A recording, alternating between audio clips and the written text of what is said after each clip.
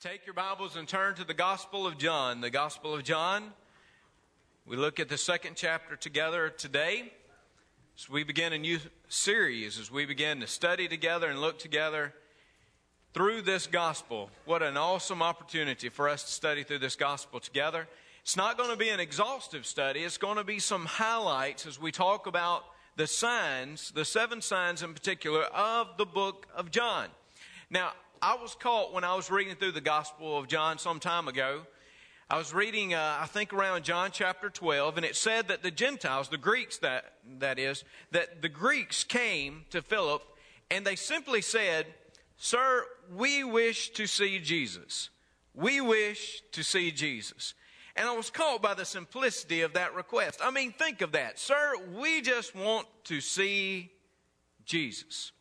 Then as I studied a little bit about it, I realized that some years ago there was a pastor at First Baptist Church of New Orleans. Some of you have probably heard of him, but Dr. J.D. Gray. Dr. Gray, that was longtime pastor at First Baptist New Orleans, that he had studied that scripture. He looked at it, and after studying it, after it gripped his heart, what he did was he took those words and he actually put them just here on the pulpit so that every time that he would come to the pulpit, every time he would preach, he would look down and he would see the words, "Sir, we wish to see Jesus." So that it would be a constant reminder that every time he stood in the pulpit, that every time he was to proclaim God's word, hopefully and prayerfully, the people would see Jesus. And that is the request, isn't it? For those of us who are believers, our heart, our motives are wrapped around seeing Jesus in our lives. And over the next few weeks, especially at this time of year, as we begin to march toward that Easter Sunday, somehow I think we need to see Jesus. And what better way than to look at the signs of Jesus in the Gospel of John and how they grip our hearts and how they show us who Christ really is. I want to talk to you today about the beginning of those miracles as we look in John chapter 2, beginning in verse 1. It says, "On the third day, there was a wedding in Cana of Galilee, and the mother of Jesus was there. Now both Jesus and his disciples were invited to the wedding. And when they ran out of wine, the mother of Jesus said to him, 'They have no wine.' Jesus said to her, 'Woman, what does your concern have to do with me? My hour has not yet come.' His mother said to the servants, 'Whatever he says to you, do it.' Now there were set there 6 water pots of stone, according to the manner of purification of the Jews, containing 20 or 30 gallons apiece. Jesus said to them, 'Fill the water pots with water,' and they filled them up to the brim. And he said to them, 'Draw some out now, and take it to the master of the feast.' And they took it. When the master of the feast had tasted the water that was made wine, and did not know where it came from, but the servants who had drawn the water knew, the master of the feast called the bridegroom. And he said to him, 'Every man at the beginning sets out the good wine, and when the guests have well drunk, then the inferior. You have kept the good wine until now.' This beginning of signs Jesus did in Cana of Galilee, and manifested his glory, and his disciples believed in him. After this, he went down to Capernaum, he, his mother, his brothers, and his disciples, and they did not stay there many days." Now, the scripture tells us about this story, just basically a average story of the day, where Mary and Jesus and the disciples are at a wedding. Now, you can imagine those moments of festivity. You know, many of you have been part of a wedding, or many of you have actually paid for a wedding. How many of you have done that? You'd like to admit that today. You paid dearly for a wedding somewhere along the line. And you know that there can be great opportunities of rejoicing, great times of just coming together. Sometimes it can last it seems like just a little time, and sometimes it can last for a longer period of time. In Israel at this time in the New Testament, a wedding was something that was just a constant celebration. I mean, the festivities could go on for a week or more. People were betrothed for at least a few months, maybe up to a year, and then there would come that moment of celebration, a whole week or so of festivities. How would you like to pay for that, huh? That week of festivities. But they would rejoice together. I remember one of the first weddings I did in Pine Grove Baptist Church in Picayune. Now, I came from North Mississippi, where weddings did not last but maybe about 30 minutes. That was a long wedding in North Mississippi. But when I moved to South Mississippi, there was a different culture. As a matter of fact, even those of the Baptist churches thought that this, I almost called it a funeral, the wedding should last much longer. But I did not know that. And I didn't know how to make it longer in some sense. You say you're a preacher and you didn't know how to make it longer. I did not know how to make it longer. I believed in coming in, saying what you needed to say, and kind of moving on out. Now, what I do is I tell them that they need to add music when they're going to come, need more songs to make it longer. But I remember coming in, this bride who had come from a different faith background, who was used to longer weddings, we came in, and in about 16 minutes, we were back out the door. Everything was good, seemed like to me. I thought it was a very successful wedding. They were married, and it took a very short amount of time. And before you know it, she said, "Is that it?" "What do you mean, is that it?" "Well, I mean, I dressed up like this, and we paid this, and so from now on," I said, "I will tell people if you want it longer, you got to sing more, okay? Or yeah, I can really put a doozy on you now if you really want me to." In the day of John 2, weddings lasted a long time. At least the celebration around them lasted a long time. And it says here that Mary was already there. Perhaps there was a familial connection. But Mary was already there, and Jesus and the disciples, they come to the wedding. And as the festivities grow and as everything goes, it seems like, well, all of a sudden, there's a problem. In verse 3, it says, "And when they ran out of wine, the mother of Jesus said to him, 'They have no wine.'" This was a big deal. Hospitality was so important in the New Testament age. Hospitality was so important. You were expected to be prepared. I mean, how many of you would like to show up at the reception thinking you're going to get a piece of cake and no cake? You have to be prepared for the people who are coming. They have no wine. And in steps Mary. And here we begin to see something about Jesus. In his conversation with his mother at this point, we actually see Jesus' divine sonship. His being the Son of the Father above, and him knowing his identity in the Father. That we see something about his sonship. Notice again the conversation. Mary comes and she simply says to Jesus, "They have no wine." Now, can we agree on something this morning in this place? There is no one that can cast guilt like a good mother. Right? You know what I'm talking about. Notice here, she is actually, in a sense, trying to put pressure on him. Jesus, they have no wine. In other words, Jesus, you need to do something. Now, Mary knows who Jesus is. And Mary's known who Jesus is for a long time. She's known. And look at this. For a long time, Mary has been the subject of ridicule. She's been the subject of those devastating looks. She knows. And perhaps in her impatience, she says, "Jesus, show them who you are. They have no wine." Again, it's hard to say no to a mama, especially when they put guilt on you. I've had my mama and my aunt who served as a second mother to me as I was growing up. They had my uncle and aunt, they had no children, so it was kind of like we were their children too. So I got a double dose. And both of them knew how to put guilt upon us. I remember the first year that I was doing a Christmas Eve service. And Christmas Eve had always been a big deal at my family up in North Mississippi. It was when all of the family finally gathered together in one place.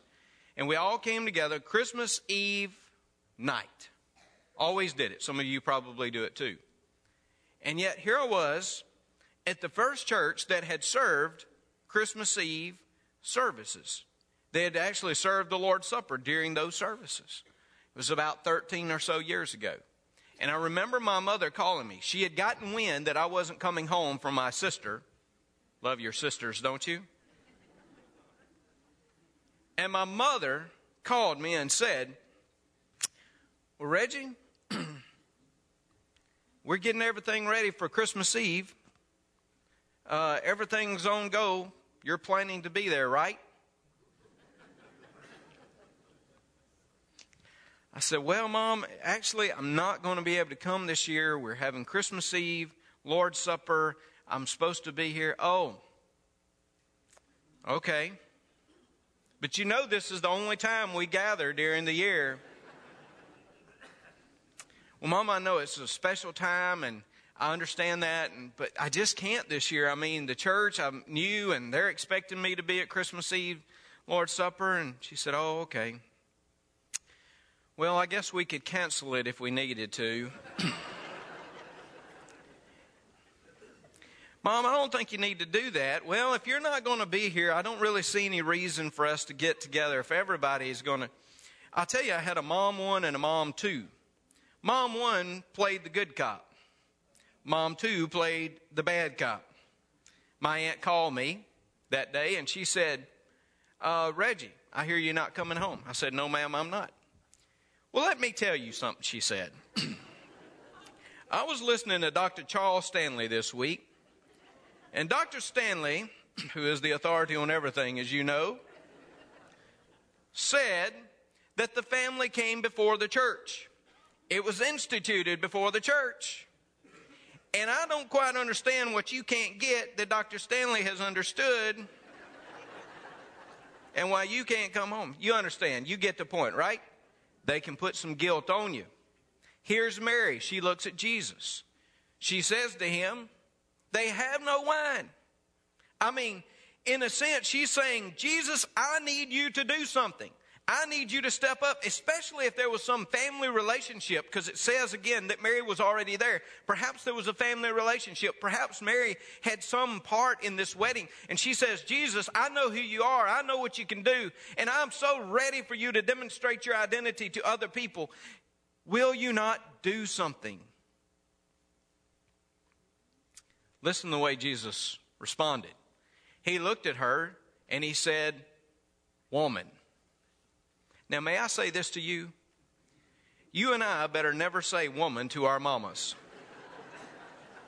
At least not in that address. Maybe something like you're a lovely woman or something might go over well. But never begin by saying woman.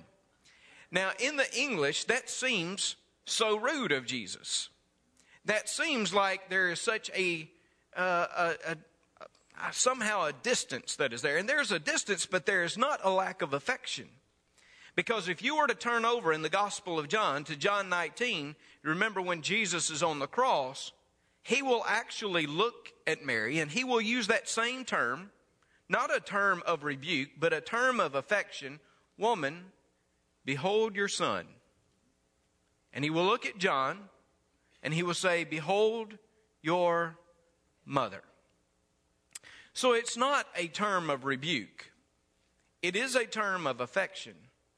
But it is also, especially in the context here, demonstrating that Jesus does know who he is. And he knows that his purpose and his plan is wrapped into the Father's will, and that nothing, not even his mother, can somehow push him to disobedience before God. I want you to see what he says. Woman, what does your concern have to do with me? My hour has not yet come. There's the distance in the relationship. There's the affection, but the distance. And you hear in this that Jesus says, I know who I am. And my commitment is to the Father's will. It is to his timing. It is to his purpose. It is about the hour that must come. The hour. That terminology plays so prominent in the Gospel of John. It plays so prominent in the Gospel of John. You'll hear that terminology over and over. Let me give you some examples of it. John 7:30, it says, so they were seeking to arrest him, but no one laid a hand on him because his hour had not yet come. John 8:20, no one arrested him because his hour had not yet come. John 12:27, now is my soul troubled, and what shall I say? Father, save me from this hour? But for this purpose I have come to this hour. John 12:23 and 24, the hour has come for the Son of Man to be glorified. Truly, truly, I say to you, unless a grain of wheat falls into the earth and dies, it remains alone. But if it dies, it bears much fruit. Here, over and over again, Jesus was sensitive to that moment in his life, to that purpose in his life, that he would fulfill before the Father. So what he's saying here in this first miracle, as you hear it given to us by John, is that there is a divine sonship, that he is dedicated to his Father and his purpose and his will, and to that hour that will come. The hour in particular will be that passion moment, that moment where Christ Jesus dies upon the cross and then 3 days later is resurrected in power and in glory. That's the hour, that's the moment, that's the purpose. And what he says is no person, no circumstance will somehow push him out of the Father's will. This is the moment, and he understands that, and he will fulfill that in his life. Jesus says, I'm going to do this. John, in John's gospel, there are 21 chapters. 21 chapters in the Gospel of John. 11 chapters, get this, 11 chapters of the 21 focus on the last week of Jesus' life. 11 out of 21. Purposeful. As John, through the Holy Spirit of God, writes, purposeful that he would include 11 out of 21 chapters. Over half the book, basically, deals with the last week, which is when the hour has come. Because Jesus is committed to fulfilling the Father's will. On a side note, may I say to you that God has a purpose and a plan for every one of us as well? Now, I understand it's not the same purpose or plan that Jesus had. I understand that. Jesus' unique plan of salvation, I understand that. But God also has a plan and a purpose for every one of us. And it is important for us in our lives to see what God would have us to do and to be committed to the Father's will and not let people nor circumstances nor anything else push us away from the will of God. So first, in this miracle, as you see Jesus, you see his sonship. But also in this miracle, you will see Jesus' sufficiency. His sufficiency for our lives. Again, verse 5, after declaring this relationship with his mother, after he clarifies it, that is, verse 5, it says, his mother said to the servants, whatever he says to you, do it. I heard a preacher one time preach on just that verse. The greatest advice that was ever given, he called it. Whatever he says to you, do it. Very simple instruction, right? Well, verse 6, it said, now there were set there 6 water pots of stone, according to the manner of purification of the Jews, containing 20 or 30 gallons apiece. 20, 30, somewhere around there. These are large water pots. And Jesus said to them, fill the water pots with water, and they filled them up to the brim. And he said to them, draw some out now, and take it to the master of the feast. And they took it. And verse 9 says, when the master of the feast had tasted the water that was made with wine, did not know where it had come from, but the servants who had drawn the water knew, the master of the feast called the bridegroom. And he said to him, every man at the beginning sets out the good wine, and when the guests have well drunk, then the inferior, you have kept the good wine until now. Notice that here's Jesus in the midst of this moment, where they have run out of wine, where they have become socially embarrassed. I mean, this was a social faux pas at this point. But not only that, literally, people could face legal ramifications. Think how big a deal this was. That literally you could face legal ramifications if you ran out of preparation during a wedding. That's how serious hospitality was taken in the New Testament era. And if I'm coming over, you better take it that seriously too, okay? Have enough. Here they at. They had run out. Can you imagine? I mean, you were prepared. You'd gotten ready, and they had run out. But Jesus, all Jesus had to do was work his miracle. And he would bring them all that they needed. Again, notice 6 water pots. 20 to 30 gallons apiece. 18 to 27 in some regards, 20 to 30 in others. Basically, you're talking about 150 gallons. 150 gallons. That now this is able to provide for all of the wedding party, all of the guests. It could provide. Just say to you that God's resources never run out. God's resources never run out. They are always sufficient. We may run out on our own, but God's resources will never run out. John 4, later on in this context, basically as Jesus is talking to the Samaritan woman, that's what he'll say about this water that springs up within, an everlasting and eternal water. In other words, his water would never run out. His resources would never run out. I'm going to tell you, there are moments in my life where I feel like I have run out of my resources. Now, I'm not talking about financially or anything else. I'm talking about it feels that I am physically and emotionally and spiritually spent. Some of you have been there. It feels like that we've just totally run out of what we need. May I remind you that with Jesus, his resources are always sufficient. About the time you need fresh water spring up in your life, he's there. About the moment you feel like you're ready to give up and the energy has waned, he is there. And some of you come this morning and you may be exactly there. You know exactly what I'm talking about. And yet today, Jesus wants to demonstrate his sufficiency for you as well. He wants to give you the resources, the spiritual, the physical, the emotional resources that are available. Jesus steps in.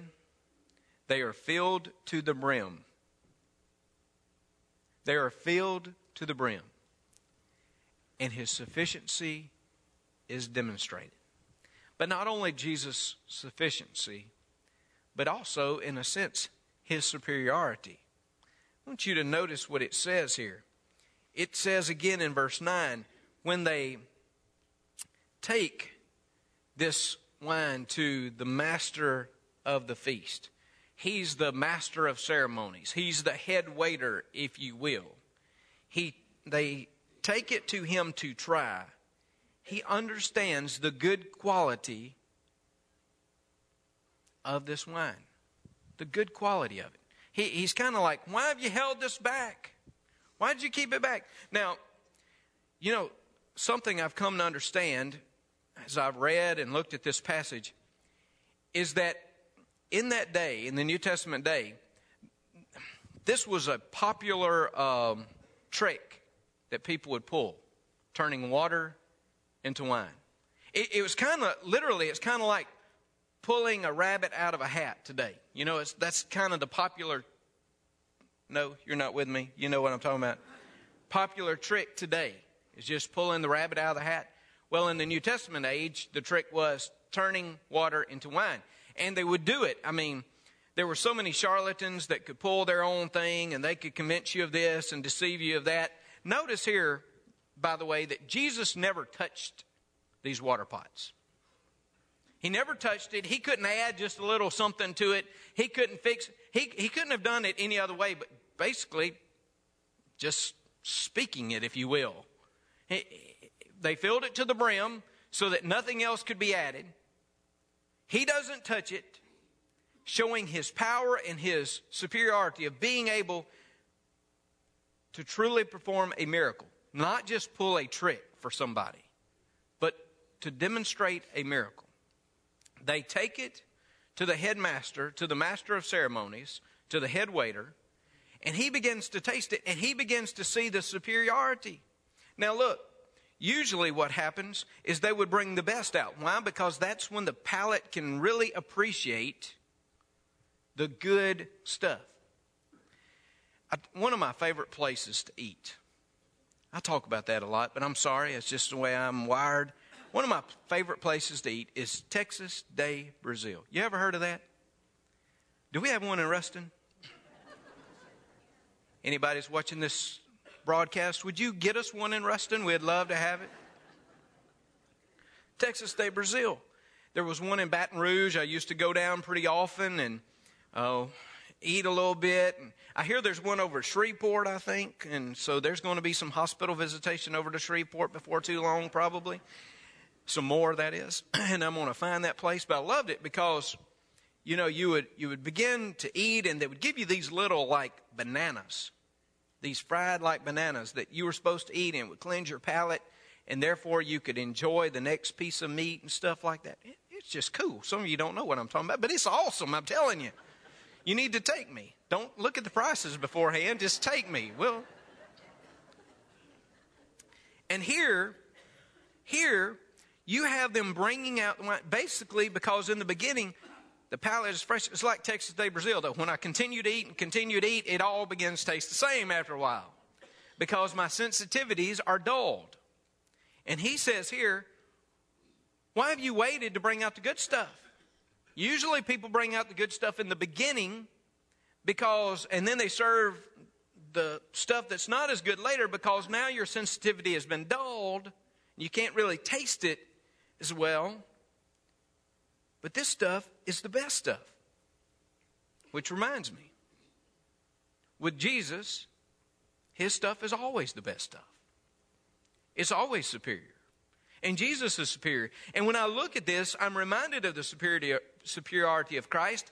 And I try not to spiritualize these things too much, but I want you to notice that if you look at the context of this book and the context of this chapter, you will see that Jesus is demonstrating his superiority even over Judaism. You say, where do you get that? Well, first of all, in the Gospel of John, there seems to always be a physical and spiritual sense. John chapter 3. Jesus talking to Nicodemus, and he's talking about a new birth. Nicodemus thinks he's talking about a physical birth. Remember that? And Jesus says, no. You must be born of the Spirit.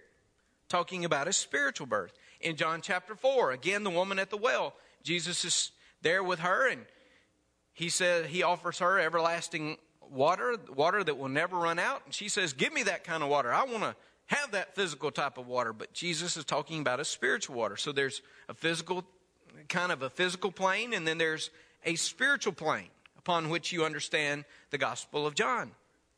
And as you look at this, you will see in these next few verses that Jesus is demonstrating his superiority over the understanding of Judaism in the New Testament world. Notice, for example, in verses 13 through 22, right after this miracle, what do we have included in the Gospel of John? Jesus going in and cleansing the temple. Cleansing the temple. Literally, it says that he made a whip of cords and he drove out these tax collectors. He drove out these people that had prostituted Judaism. Notice here he's going to demonstrate his authority and his superiority over Judaism. If you look in John 3, he's going to talk about the new birth. A new birth. Later, John the Baptist is going to talk about the one who is coming, who is the one to be loved and trusted. In John 4, as I mentioned, the Samaritan woman will understand that what Jesus has to offer is far superior than her understanding of physical water. So I say to you, even in this miracle, even as you see Jesus transform this water into wine and this wine of this great quality, superior quality, it reminds us that Jesus and his message and his work is far superior than anything that they've ever experienced before. It's greater than their legalistic minds could comprehend. he is superior. So again, in this miracle, it says something about Jesus' sonship. It says something about Jesus' sufficiency. It says something about Jesus' superiority. And finally, it just says something about Jesus' salvation. About Jesus' salvation. It says, verse 11, this beginning of signs Jesus did in Cana of Galilee. This was the beginning, in a sense, of these miracles, of these signs. These signs, what are signs? Signs are miracles with messages. Signs are miracles with messages. And this is the first of the signs that you find in the Gospel of John. And it says, and it manifested his glory. In John 1, verses 14 through 16, in that first chapter, it said, and the Word became flesh and dwelt among us, and we beheld his glory. The glory as of the only begotten of the Father, full of grace and truth. John bore witness of him and cried out, saying, this was he of whom I said, he who comes after me is preferred before me, for he was before me, and of his fullness we have all received, and grace for grace.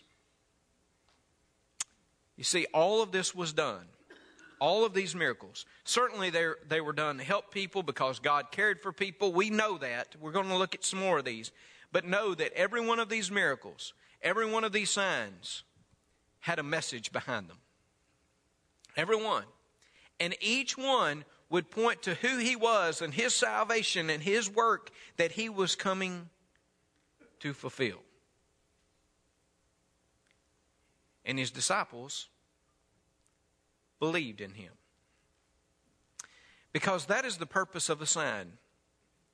The purpose of a sign is for us to see the miracle, hear the message, and respond in faith. His disciples at this time, I think about 5 or so, who had followed him, who had come along with him, they believed. The tense of that verb means that they did it decisively.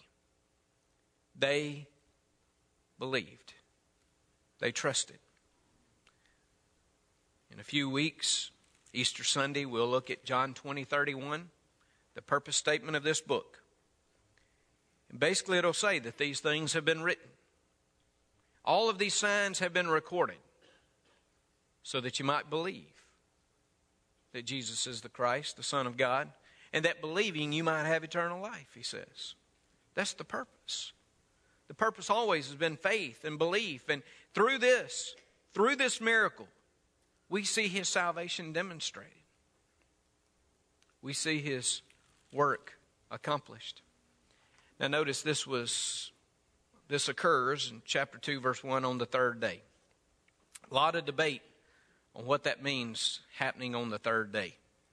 Some people believe that it probably was on Tuesday. A lot of Jewish weddings like to take place on Tuesday because it was the third day in the idea of creation. You had Sunday, Monday, Tuesday. And on Tuesday in the creation account, God said twice that things were good. So they believed that if you got married on Tuesday, you were doubly blessed, basically. And maybe that's what it was.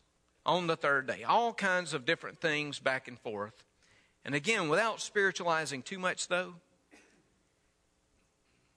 there does seem to be some significance and connection to the third day. Even the third day upon which Jesus was resurrected. Because get this.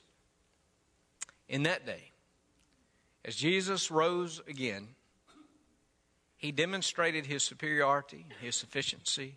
He demonstrated his salvation. He demonstrated that he was the Son of God. On the third day, he demonstrated he was above and beyond every other that would try to make a claim for the throne. He demonstrated that he could give forgiveness and he could bring life, much superior to the legalism of the Jews of the New Testament day. You see, this is just the beginning of miracles. But already we begin to hear his message. And already we're challenged to place our faith and our trust in Him. Today, if you're in this place, first of all, if you've never trusted Him, know He is much more than a magician. He is the Lord of Lords and He is the King of Kings. And I would encourage you to come and bow before Him today. For those of you who've accepted Him and you feel like you're just running out, today, experience His sufficiency for your life. Come to Him. Experience renewal. Experience life. Come to Him. Believe in Him. Trust in Him. Follow Him. I invite you to know my Lord and to seek Him today.